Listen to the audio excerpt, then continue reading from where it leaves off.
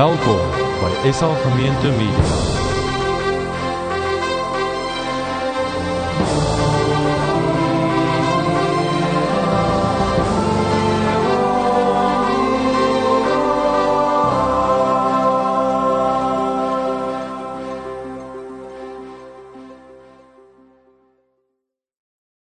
Van my kant af 'n baie hartlike woord van welkom. En elkeen van julle, vir die van julle wat die eerste Sondag terug is na die vakansie. Ek hoop dit was vir julle 'n goeie tyd. Hier en daar weet ek mense was in Suid-Afrika op beter plekke. Maar dis wonderlik om julle almal terug te hê. Ons het 'n klompie selleiers, of nie, is nie al die selleiers is nie hier nie. Hulle is op 'n selleierskampie naweek. Ek sal nou ietsie daaroor ook sê. Al die sonnaarskoolkinders, junior en senior kinders kan nou saamgaan. Tannie Rihanna is hier voor, so het lyk of julle, daar is hy, almal al amper uit is.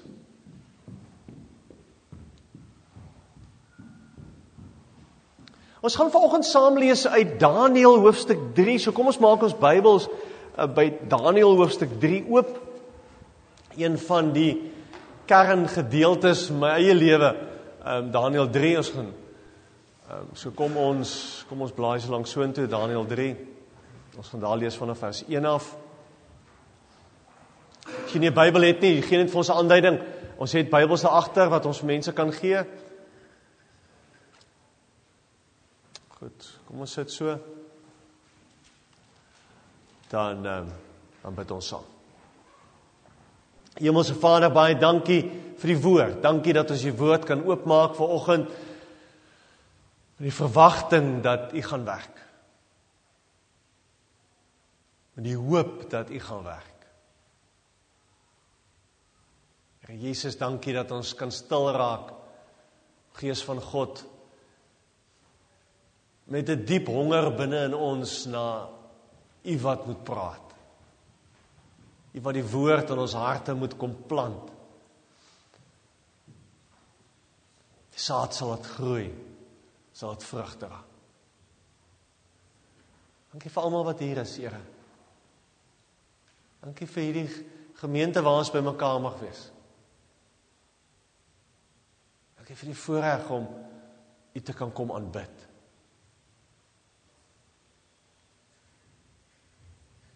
In Jesus naam. Amen. Ons gaan lees Daniël hoofstuk 3. Ons gaan by vers 1 begin. Koning Nebukadnesar het 'n goue beeld laat maak, 30 meter hoog, 3 meter breed, en dit laat oprig in die Dura-dal in die provinsie Babel. Toe het hy opdrag gegee dat al sy amptenare, die goewerneurs-generaals, die goewerneurs, die administrateurs, die raadgewers, die tesourieamptenare, die CA's, die regters, die landdroste, al die hoofamptenare van die provinsie bymekaar moes kom vir die wyding van die beeld wat die koning laat oprig het. So het die hele lysie amptenare toe bymekaar gekom en hulle het voor die beeld gaan staan. Vers 4. 'n aankondiger het hard geroep: alle volke, nasies en taalgroepe, julle word beveel, wanneer julle die geluid hoor van die trompet, fluit, siter, lier, harp en ander blaas of musiekinstrumente, moet julle buig voor die goue beeld wat koning Nebukadnesar laat oprig het en dit aanbid. Wie nie buig en die beeld aanbid nie, sal onmiddellik in 'n brandende oond gegooi word. En dan lees ons hoe al die musiekinstrumente speel, en ons lees hoe almal buig. Behalwe Sadrag, Mesach, Abednego. En dan lees ons hoe mense na Nebukadnesar toe gaan en vir hom sê: man, hierdie ouens het nie gebuig nie. Vers 13. Toe het Nebukadnesar woedend geword en vir Sadrag, Mesach en Abednego laat kom. Die manne is voor die koning gebring en Nebukadnesar het vir hulle gesê: is dit waar, Sadrag, Mesach en Abednego, dat julle my God nie dien nie, die goue beeld wat ek laat oprig het nie aanbid nie? Nou kyk, Dit sal in orde wees as julle bereid is om te buig en die beeld te aanbid, sodra julle die geluid hoor van trompet, fluit, siter, lier, harp en ander blaas- of musiekinstrumente. Maar as julle hom nie aanbid nie, sal julle dadelik in 'n brandende oond gegooi word. En watter God sal julle uit my mag red? Sadrag, Mesach en Abednego het koning Nebukadnesar geantwoord: ons hoef nie hierop te antwoord nie. Ons het ons God vir wie ons dien. Hy het die mag om ons te red uit die brandende oond, en hy sal ons ook red uit u mag. Selfs as hy dit nie doen nie, moet u weet dat ons u God nie sal dien nie. Die goue beeld wat u laat oprig het, nie sal aanbid nie. Toe het Nebukadnesar wit geword van woede vir Sadrag, Mesach en Abednego. En opdrag gegee dat die oond 7 maal warmer gemaak moet word as gewoonlik. Dan het hy van die sterkste manne in sy leiwag beveel om vir Sadrag, Mesach en Abednego vas te bind en hulle in die brandende oond te gooi.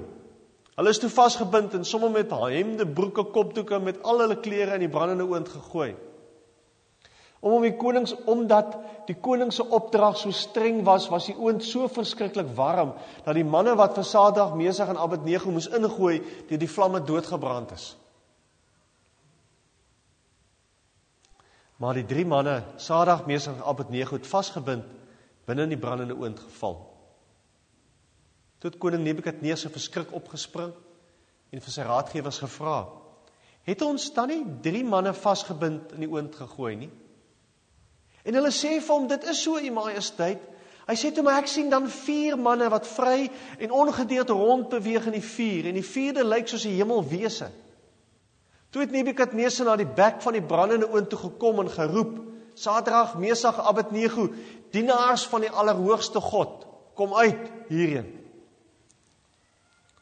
En Sadrag, Mesach en Abednego het uit die oond uitgekom.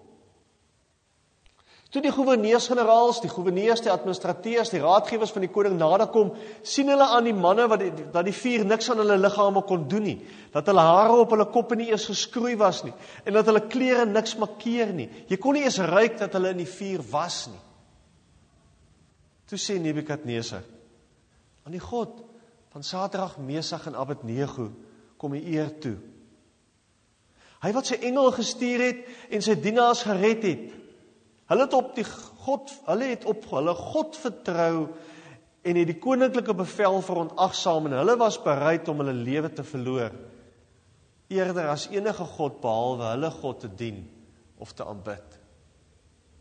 Daarom vaardig ek 'n bevel uit dat enige persoon van watter volk, nasie of taalgroep hy ook is, wat met minagting praat oor die God van Sadrag, Mesach en Abednego, in stukke gekap moet word, en dat sy huis 'n puinhoop gemaak moet word.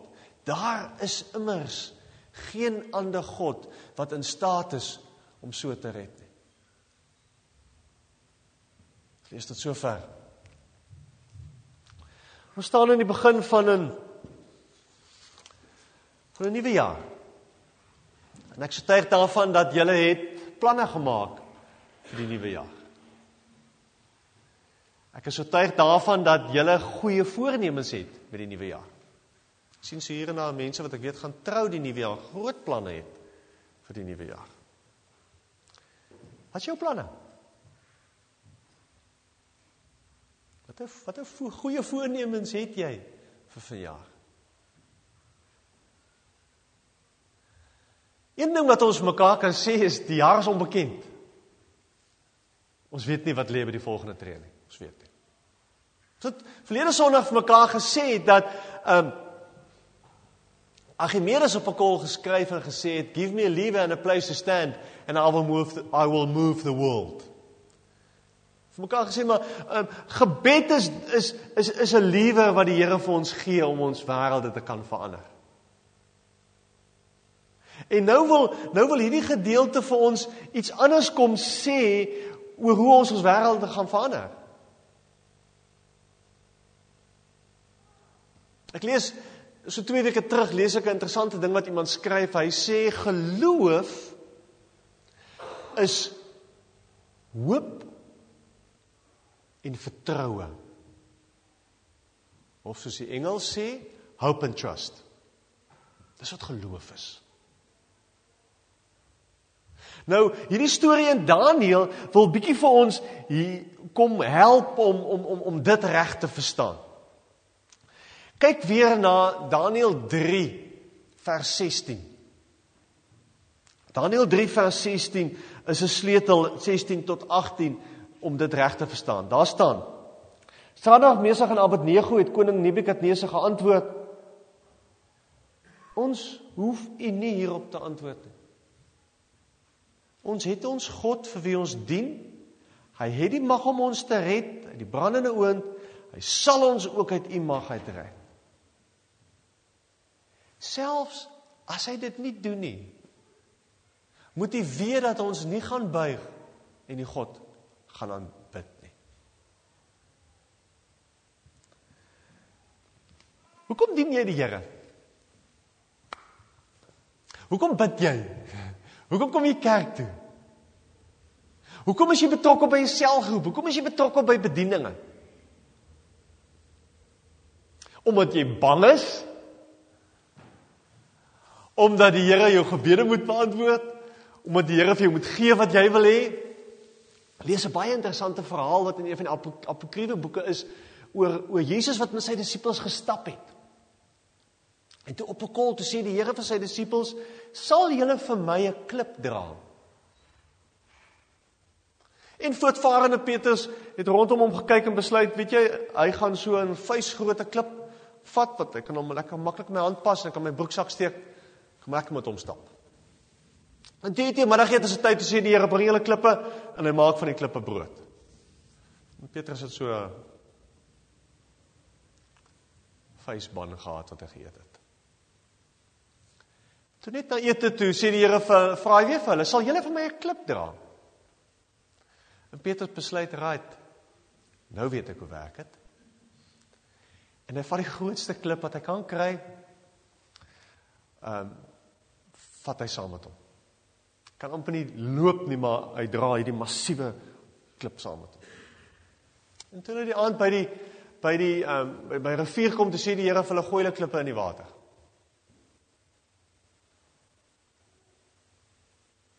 Petrus was 'n bietjie ontstel daaroor, want dit staan nou veronderstel om aandete te gewees het. En toe vra die Here vir hom: Petrus, vir wie het jy die klip gedra?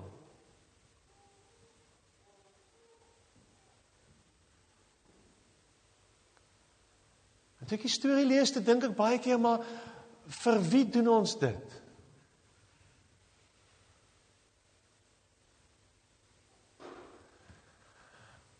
Ek glo dat geloof in God ons verander. Daarom sê ons glo in 'n God wat skep. Ons glo, want wat dis wat die Bybel vir ons vertel. Van die eerste bladsye af lees ons van 'n God wat skep, God wat maak, God wat met mense werk. En as ons sê ons glo in hierdie God, dan is dit 'n verklaring: Hemelse Vader, hou aan skep in my. Hou aan om my te vorm. Hou aan om met my besig te wees. En dis wat ons in die begin van 'n nuwe jaar weer moet sê. Ons weet nie wat lê voor nie. Moontlik is jy bang vir die jaar. Moontlik is daar moeilike goed op jou pad. En dan lees ons van 3 mans wat voor 'n skrikwekkende situasie staan en dit verander in 'n kreatiewe gebeurtenis. En dis wat God wil doen. Hy wil ons skrikwekkende vreesaanjaende situasies vat en iets maak daarmee. Iets maak met ons in hierdie jaar.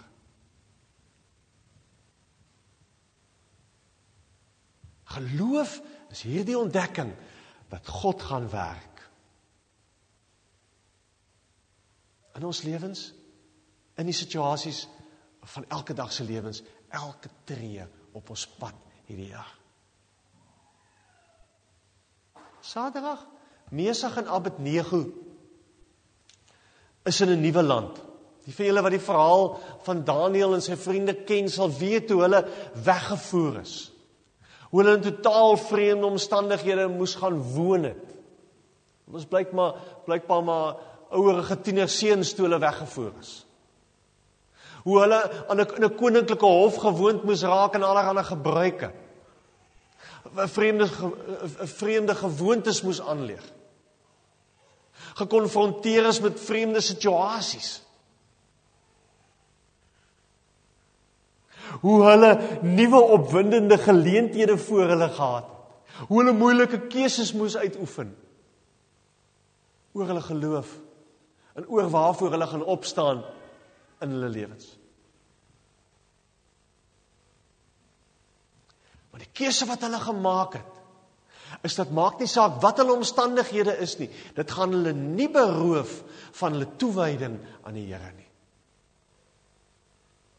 En so maklik gee ons vir ons omstandighede skuld. En so maklik kom ons en sê, hier is weer so moeilik, hier is so koud, hier is so donker, hier is so Engels hier. Ek kan nie die Here dien nie.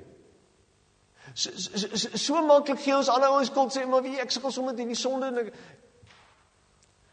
Hierdie ouens het die keuse gemaak, my omstandighede gaan my nie beroof van God se betrokkenheid in my lewe nie. 'n Keuse wat ons oor en oor in hierdie jaar gaan moet maak. 'n Keuse wat 'n prys gaan vra van ons in hierdie jaar. 4 jong manne maak 'n verskil in 'n heidense ryk. En nou kom ons op 'n punt om te sê, maar hoekom? Doodgewone ouens soos ek en jy. Hoe het hulle dit reg gekry?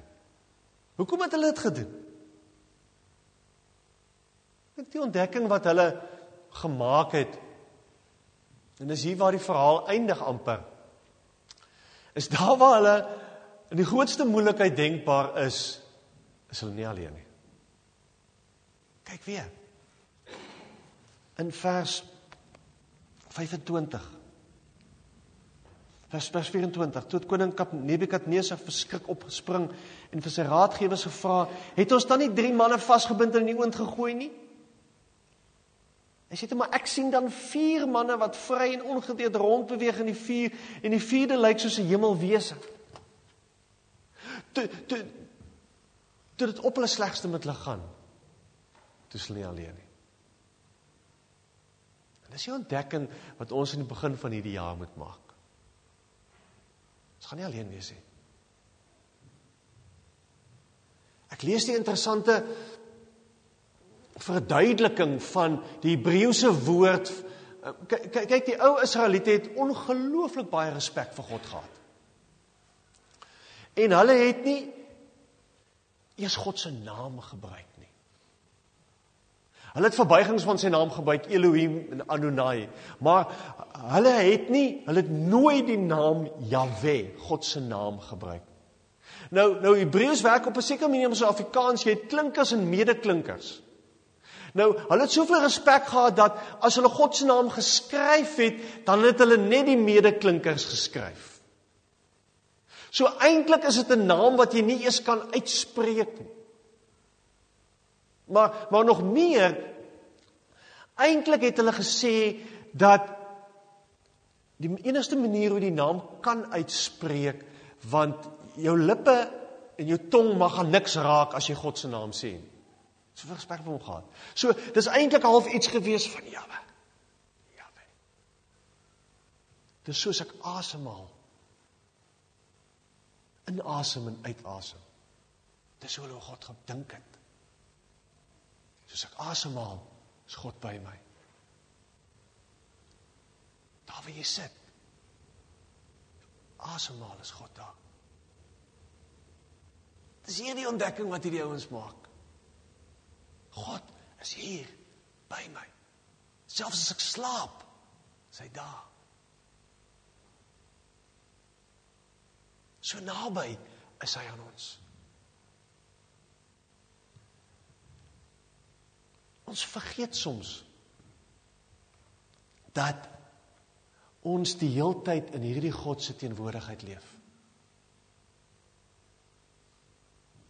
Ons sing die lied, nader my God by U, en ons bedoel dit, want soms dink ons maar, ons moet iets doen om by God uit te kom. Jy hoef nie. Jy hoef nie. God het klaar by jou uitgekom. Hy is so naby aan jou soos jou asem. Het gaan nie weg nie. Hy is daar, hy is by jou. Nou hier. En weet julle, hierdie ontdekking het in my eie lewe 'n massiewe verskil gemaak. Om te kan verstaan, weet jy, ek hoef nie God te gaan soek elders nie. Hy is by my.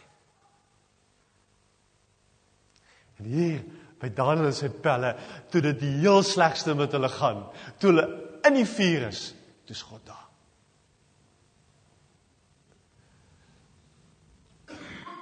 Hierdie ouetjies het verstaan, ons verteenwoordig God. So ons kan nie maar net doen wat ons wil nie. Ons kan nie optree soos ons wil nie.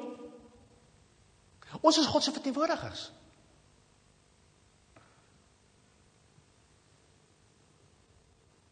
En dwars deur die boek Daniël sien ons die feit dat hierdie ouens die keuses gemaak het om naby aan die Here te lewe, gee af. Het 'n impak. Blaai gou saam met my.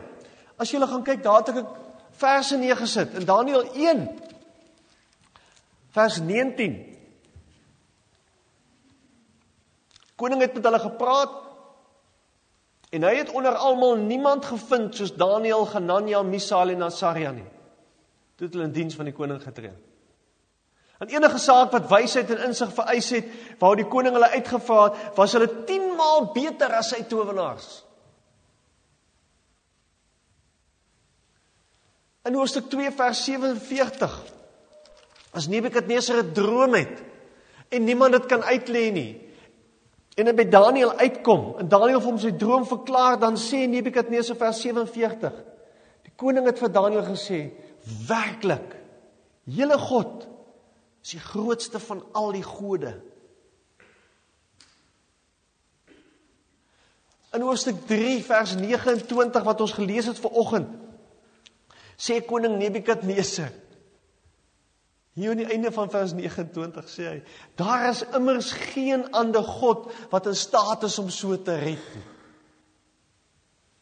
In hoofstuk 4 vers 34, 'n volgende droom wat Nebukadnesar gehad het, en daar wil Daniël met 'n verklaring kom. Vers 34, toe die vasgeteld verby was, het ek Nebukadnesar na die hemel opgekyk om hulp, en ek het my verstand teruggekry. Ek het die Allerhoogste geprys, en ek het hom wat ewig leef geloof en geëer. Aan sy koninkryk is daar geen einde nie. Sê 'n heidense koning as gevolg van sy kontak met Daniël. In hoofstuk 6 vers 27, bekende verhaal van Daniël wat in die leeukuil beland. Vers 27 sê koning Darius, ek gee hiermee opdrag dat in my hele koninkryk die God van Daniël gevrees en geëer moet word. Hy is die lewende God. Hy bestaan vir ewig. Sy koninkryk sal nie vernietig word nie. Sy heerskappy sal nooit eindig nie. Hy red en bevry. Dis wat gebeur as jy God by jou ernstig begin neem. Dis wat gebeur as jy erns maak en leef vanuit God se teenwoordigheid by jou.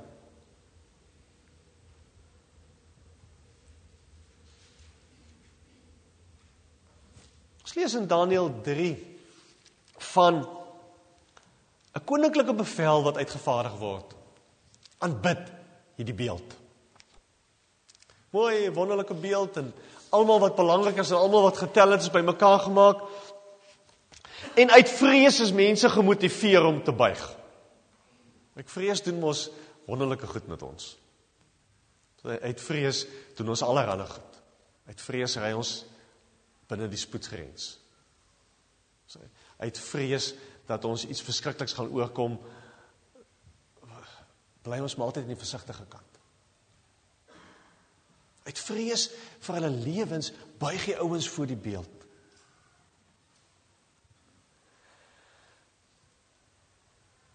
En almal doen dit. Ons lees dit. Almal buig. En ons lees dat Sadrag, Mesach en Abednego besluit nie, ons gaan nie buig nie. En ons sien hoe mense dit sien en gaan klik. En hoe Nebukadnesar hulle nader roep en sê, maar goed, gaan hulle nog 'n kans gee. Laaste kans. Musiek gaan speel, buig net.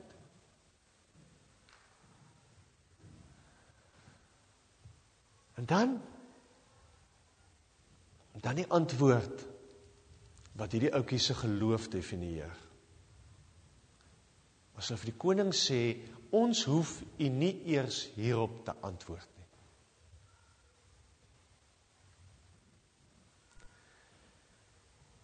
Ergens in hierdie ouetjie se lewens was daar 'n diepe oortuiging dat hulle God vertrou. Dat hulle hoop daar gaan neersit. Wat hy saak vir die koning sê.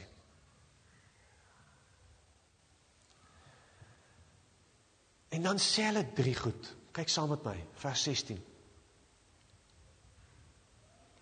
Hulle sê die eerste plek, ons het ons God vir wie ons dien.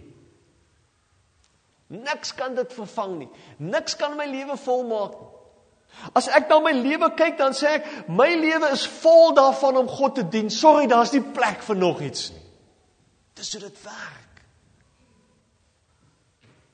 Jy kan nie die Here neersit en 'n klomp ander goed langs die Here neersit.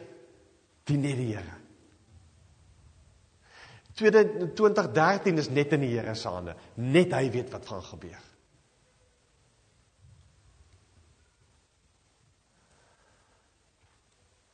Pas of jy ook kom en sê, wiele ons, nou dat jy ons daaraan herinner, koning, ons kies weer vir hom.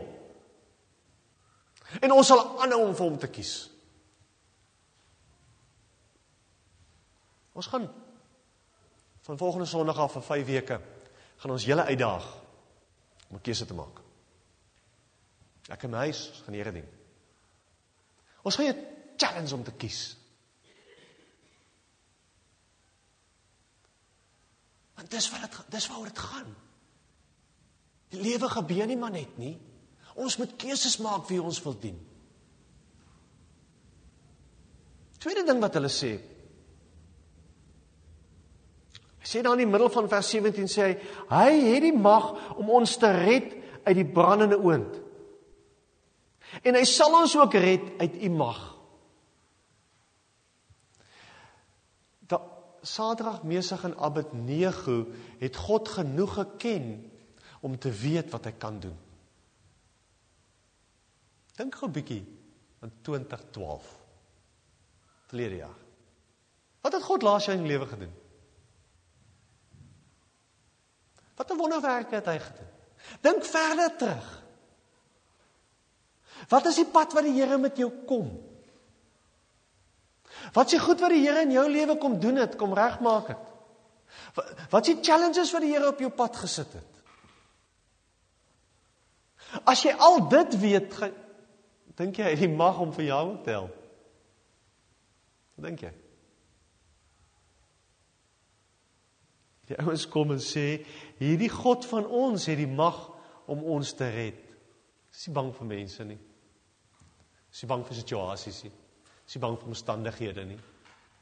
Bang vir die markte wat kan val nie.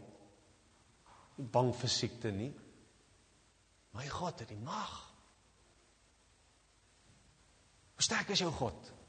Hoe sterk is die God wat jy aanbid? Hoe sterk is die God wat jy dien? Derde ding wat hy vir hulle sê, vers 18. Selfs as hy ons nie red nie, sal ons nie buig nie. Wow. Selfs as die Here nie ons gebed beantwoord nie, sal ek hom bly dien. Selfs as die Here nie vir my gee wat ek vra nie, gaan ek hom bly dien. Selfs as hierdie situasie in my lewe wat ek wil hê die Here vir my moet uitsorteer, nie uitgesorteer word nie, gaan ek aanhou om hierdie Here te dien. Dis wat hulle sê. En dis geloof. Geloof is nie, ek dien God omdat hy vir my goed gaan gee nie. Geloof is, ek dien God. Dis hoekom ons hierdie klippe dra. Ek dra dit vir die Here, nie vir wat ek daar uit gaan kry nie. Ons moet nie die Here dien vir dit wat hy vir my gaan gee en hoe hy my gaan bless en hoe hy my gaan seën en al die goed nie. Dis nie die rede nie. Soek die Here vir wie hy is.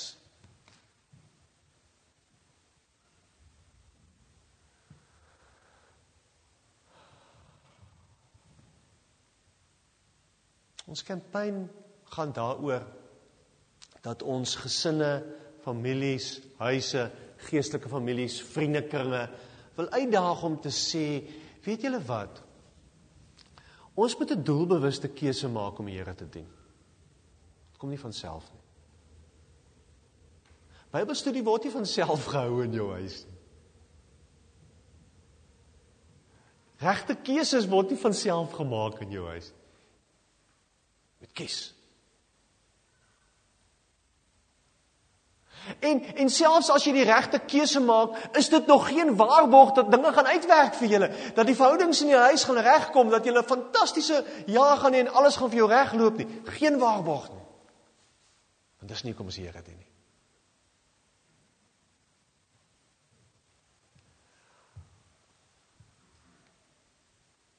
Ons is so bang dat as ons daai keuse maak, gaan dit te veel van my vra.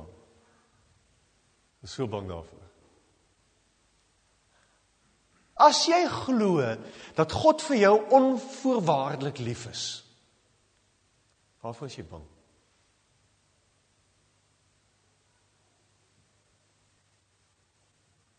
Waarvoor is jy bang? Dis die keuse.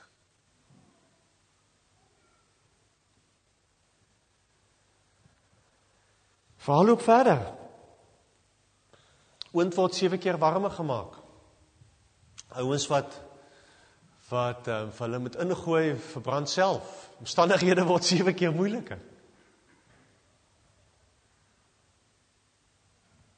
En hulle kom niks oor nie. Omdat hulle bereid was om God te vertrou. Omdat hulle bereid was om op te staan vir dit wat hulle geglo het. Omdat hulle geweet het, hulle is in die Here se teenwoordigheid. Hy's hier by hulle. Soos jy asemhaal, is God by jou. Dit mag jy weet. Dit is ons sekuriteit vir die jaar wat voor lê. Kom ons bid.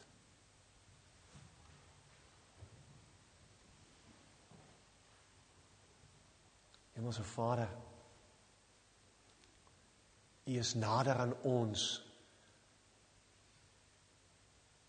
as die asem wat ons uitasem. As die gedagtes in ons kop. As dit wat in ons hart is. Is U nog steeds nader aan ons.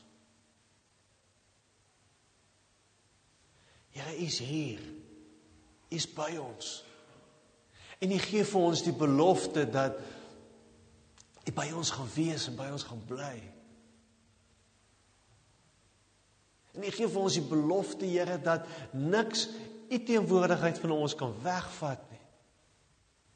Maak nie saak hoe warm die vuur is nie. Maak nie saak hoe moeilik ons omstandighede gaan wees nie.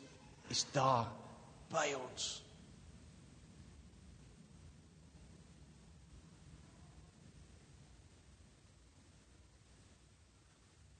Jesus, ons staan in die begin van 'n nuwe jaar. Baie goed wat moet gebeur.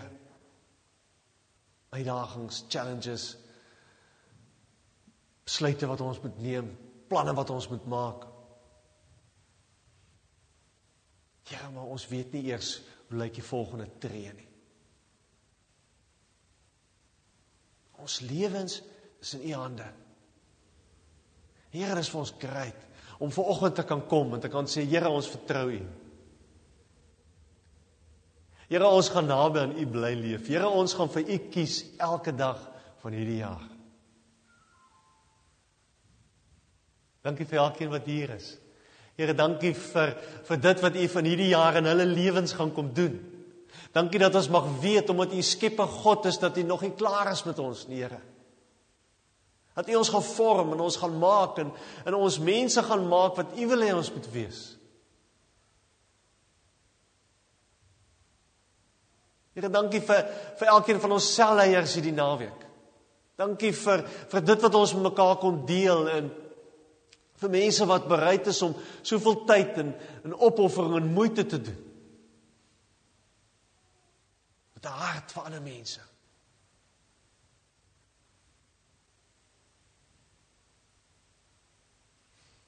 Here Jesus, bid vir ons familie in Suid-Afrika, vriende reg oor die wêreld. Vader, dat U vir hulle sal beskerm. Here, ons keuse vanoggend is dat, maak nie saak wat gebeur nie, ons sal voor U buig. Ons sal U aanbid. Ons sal naby aan U lewe. In Jesus naam. Amen.